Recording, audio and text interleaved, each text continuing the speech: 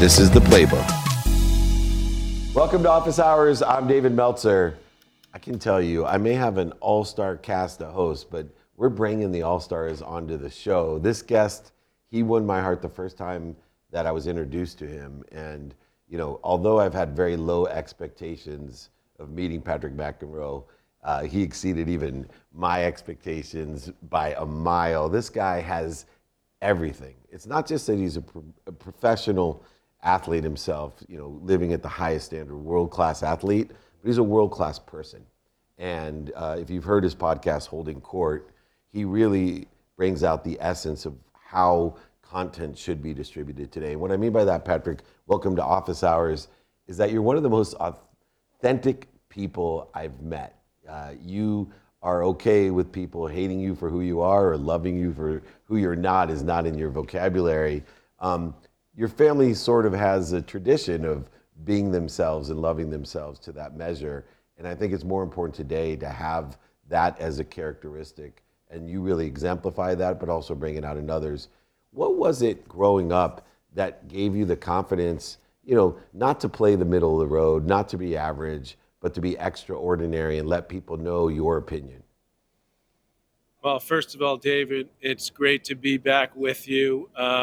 Just keep it coming, baby. I love those intros. You're the best. And, you know, you make me feel good. That's what it's all about in this world. And, you know, I just was very lucky to grow up with parents that pushed us, you know, me and my brothers. I have another brother, Mark, who's very successful attorney. That's like Cooper, right? Mark is like Cooper Manning, right? Cooper Manning and Mark McEnroe. Didn't he play football, though, Cooper Manning? Yeah. He played college ball. So yeah. Our brother, Mark, actually, we all were together last night, the three of us brothers, because we had our board meeting for our charity that's part of our tennis academy, where we raise money and funds so that we can sponsor kids that normally wouldn't be able to afford it, our scholarship program. So our brother Mark is heavily involved with that. He's got the brains, you know, the law degree that my dad had.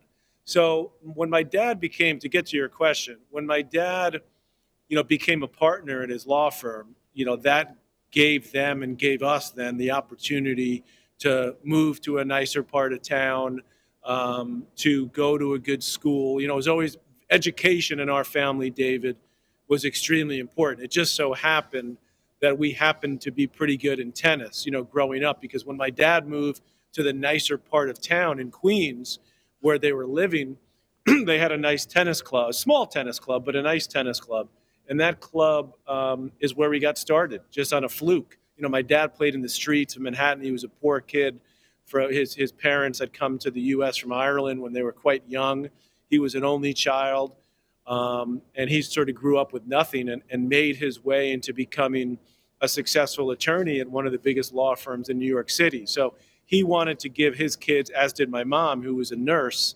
She was an emergency room nurse, David. You'll appreciate this because you're a little bit older than me, not much more. But when my mom grew up, times were a little bit different, right? She grew up on the edge of Long Island in a place called Greenport, more the working class part of the fork of Long Island. And her parents, when my mom finished number one in her class, she wanted to go to college, the number one in her high school. And her parents said, you're a woman, you're going to nursing school. So she then went to nursing school, didn't go to college, they didn't have the money.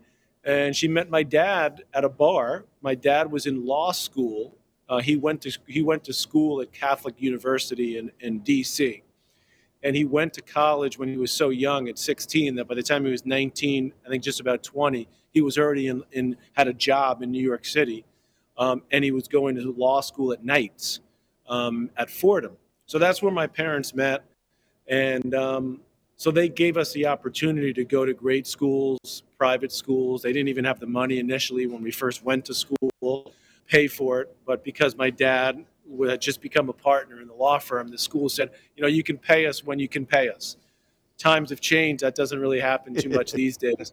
So it gave us a lot of opportunities, David. But I guess to try to answer the question is, our parents drove us, gave us opportunities, but they also were very strong about saying, you're on your own, do your own thing. Get on this train, get on the subway, go to school, go to tennis practice.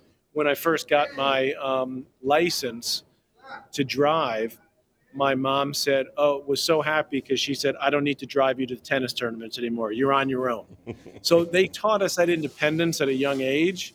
And I think that combination, plus obviously giving us some opportunities to be very well educated and to just a chance to play tennis, sort of set us up for success. Awesome. Hey, you brought up your parents, Patrick, and I wasn't going to say this, but I think I will. If my mom was still here right now, she would love that I am interviewing one of the McEnroe brothers. She used to watch She used to watch John on TV in the 80s. I remember it as a kid, her being glued to the TV watching your brother. And my first question for you is going to be come off a little bit obscure, but I listened to your podcast. I know you have an opinion on it. I played football at Notre Dame.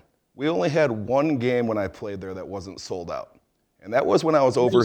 What's that? Right. Yeah. It's amazing. No, I know. Right. Go ahead. And the only reason that game wasn't sold out is because it was in Ireland back in 1996. And I learned quickly, Europeans and just people outside of America don't care much about American football. Could you give us some flavor on why you think that is? I've always, it's always sort of been, I don't know if confusing is the right word, but I've always wondered why that is.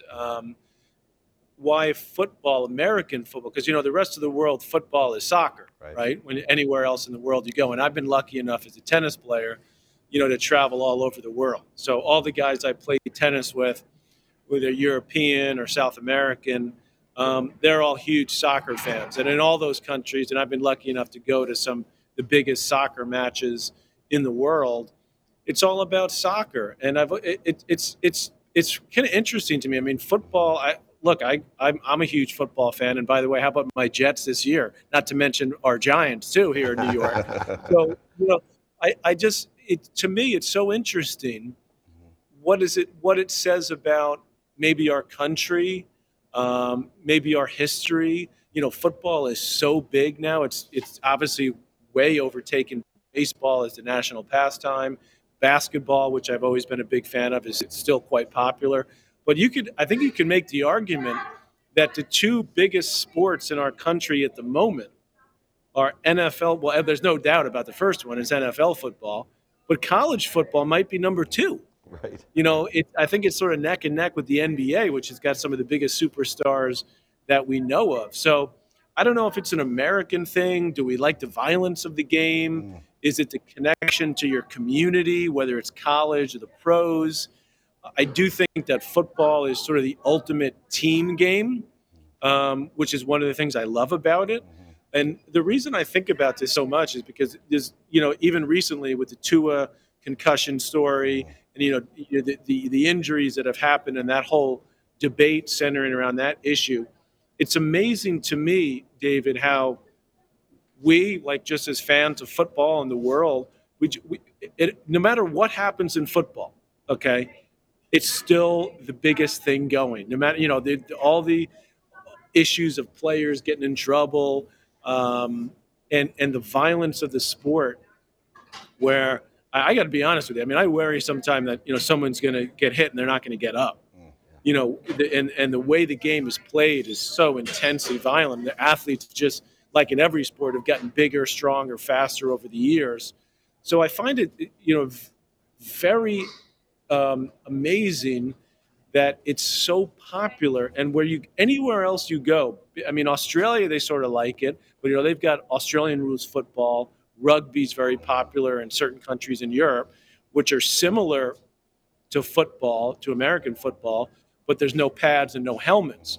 So therefore, I don't think you see the same types of intense injuries in those sports because, you can't lead with the head when you don't have a helmet. Right. So I find it fascinating that football just keeps getting bigger and bigger and more popular in this country.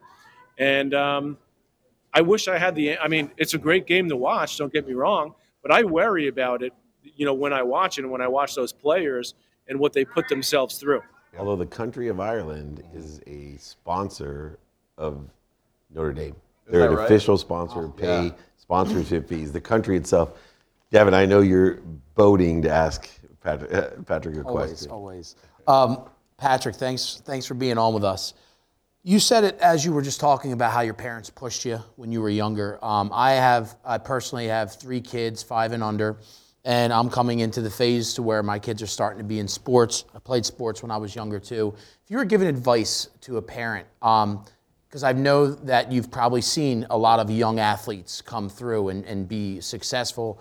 If you were giving advice to a parent to be there and want to push their kids, because we know it needs to be done for them to be the best version of themselves in sports, but also not push too much, right? And also potentially identify, hey, like, all right, this is how you identify if they don't even like the sport. Like, what type of advice would you give parents that want their kids to be successful and not be too overbearing? Great question. I'm actually here, believe it or not, at the site of the U.S. Open. That's where I am at the moment at the National Tennis Center, because my daughter is playing in her high school tennis match, and they are nice enough here at the National Tennis Center during this time of year to let all the high schools from the area go there. So my daughter's a very good junior tennis player, not a professional type level. And so I've been through that experience now as a parent. I also have 2 other daughters that are into dance and play a little bit of tennis recreationally. But most importantly, I think running our tennis academy, the John McEnroe Tennis Academy, where I spend most of my time when I'm not doing this or on television for ESPN or CNN or doing my podcast, that's where I see it at every level. You know, parents that are super into it, kids that are at a really high level where they're going to play high-level college tennis, kids that just play for fun, you know, once or twice a week. And here's what I would say. As a parent, I believe you have to give your kids the opportunity, expose them to as many things as you can, whether it's sports, whether it's music, whether it's the art, whatever, it's other things in the arts, whether it's academics, if they love that, and let them tell, you know, children, especially as your kids, as you'll see as they're young. Mine are a little older now. They're 16, 13, and 13. So I got the teenage daughters. David knows about that. Okay. But when they're really young, they will tell you exactly what they think. Exactly Thank what God. they think. Exactly how they feel. Yeah. And you know what you have to do as a parent? Listen to them. If they say, I hate tennis, or they say, I don't really want to do that, they're telling, and they say, if they're crying, you know, this happens all the time with kids on the tennis court. They're 5 or 6 years old. They're crying. And a lot of our young coaches at our academy who don't know any better will say, hey, don't cry. What are you crying for? Everything. You know, no, you have to say, I see you're upset. You're crying. You must be upset. In other words, you have to listen, number one, to the child, and you have to acknowledge their feelings. And once you do that, then I think you can start to have a more of a back and forth conversation, not have it just be about, you know, trying to tell them what to do. And if you can do that, I think the children will respect you a lot more. They'll understand something very important. They'll understand that you hear them. Okay? If you say, you know, if they say to you, like, you know, as a tennis person, they say, my forehand sucks. And a lot of coaches in my academy will say, oh, no, your forehand's good. You say, no, that's not what you say. In other words, if you say right away, your forehand doesn't suck, you're not listening to them. So my reaction, if I don't know what to say, I'll always repeat what the child said to me. You think your forehand sucks, huh? And then you see the look on their face. They see that you heard them. And so from that point on, I think you can start to connect with them on a level where they respect you, and they're then willing to tell you the truth. If you're negating their feelings and what they're telling you from a young age, you're sending the message to them that you don't hear them. And then guess what's going to happen? They're not going to tell you the truth anymore because they know your response. So when it comes to athletics, of course, becoming a big time athlete in any sport, here's the number one thing it takes, believe it or not. genetic ability. Okay, that's the number one thing I've learned working in our tennis event. Okay, now I know I've been out. I'm out. I tried my best, man. You try your best. Some kids, could play all day long, and they're not going to get that much better. Okay, but you know what? If they love to do it and they want to keep doing it, they'll tell you in their own way. And so if you think you're going to make your child into a professional athlete, you as a parent, I got news for you. It ain't going to happen.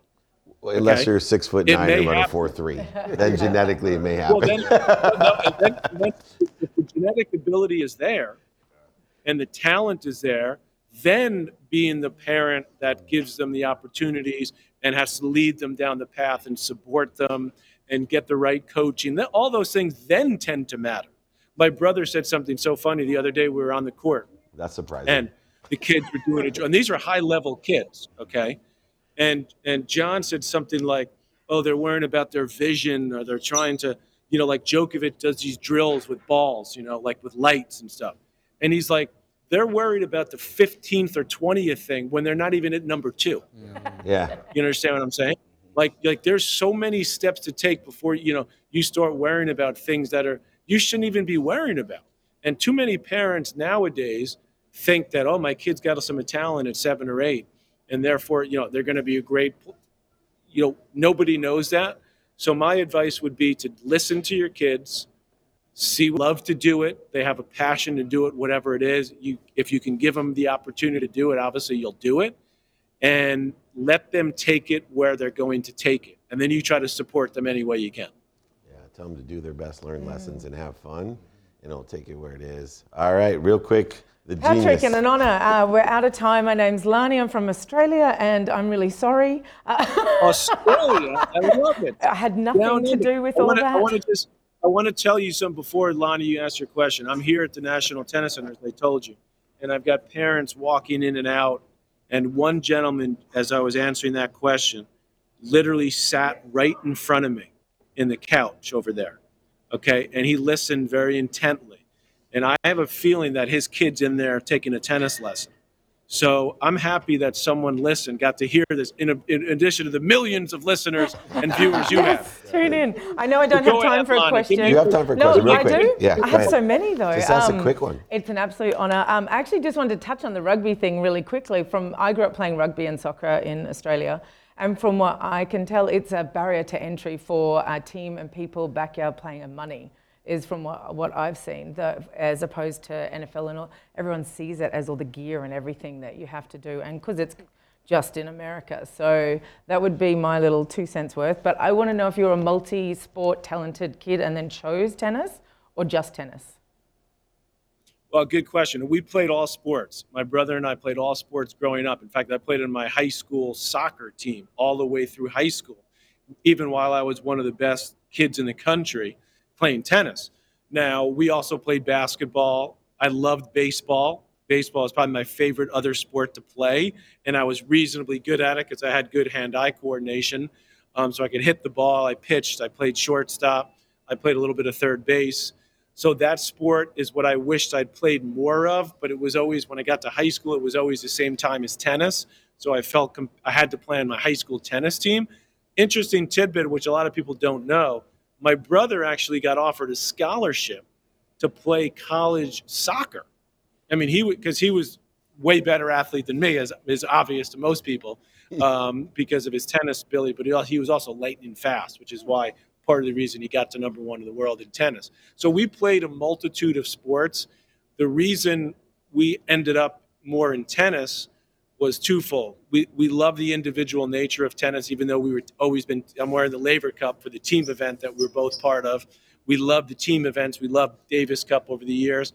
And the other part of it, which is also goes back to the previous question, we happen to be a lot better at tennis, okay? So we won a lot more in tennis. So we enjoyed winning a little bit more. I was a nice soccer player, but I just, was another player on the high school team. I loved it. But I was much better at tennis. And so, again, that's part of, I think, just trajectory of being a parent, which is expose your children to a lot of different things, see what they like, see what they excel at, I happened to have a skill set athletically that was more suited to tennis. I had great coordination with my hands. I had good hand-eye coordination. I wasn't lightning fast, which is why I only got to 28 in the world and not to number 1 like my brother did, because he was amazing hand-eye coordination and amazing foot speed and skill with his movement. So I think that we encourage all of our kids to play multiple sports. Unfortunately, the reality is that it's not happening in all sports, including tennis. I call it the over professionalization of youth sports, which we could spend another hour on that topic in our sleep, couldn't we, David? We can, and we'll have you back to spend those hours together, because there's no one that I enjoy spending more time with. And you also, off the court, not only hold court on your podcast, but off the court are incredible broadcaster, analyst, and communicator. And what I love most as well is you can tell the authenticity is for the empowerment of others, not for some selfish reasons. It's for their foundation. It's for all those kids. He's sincere when the kids are walking by, and he gives a little bit of extra because some dad's listening and he thinks to himself, if I can just change the perspective of this one parent, who knows, there may be one more happy child instead of someone feeling trapped by something that should be enjoyable. Patrick McEnroe, it's always a privilege. Thank you for being such a great guest, and even more importantly, such a great leader and friend to me personally. I can't wait to see you in person someday. But until then, thanks for joining me. This is Dave Meltzer with Office Hours. Thank you, Patrick.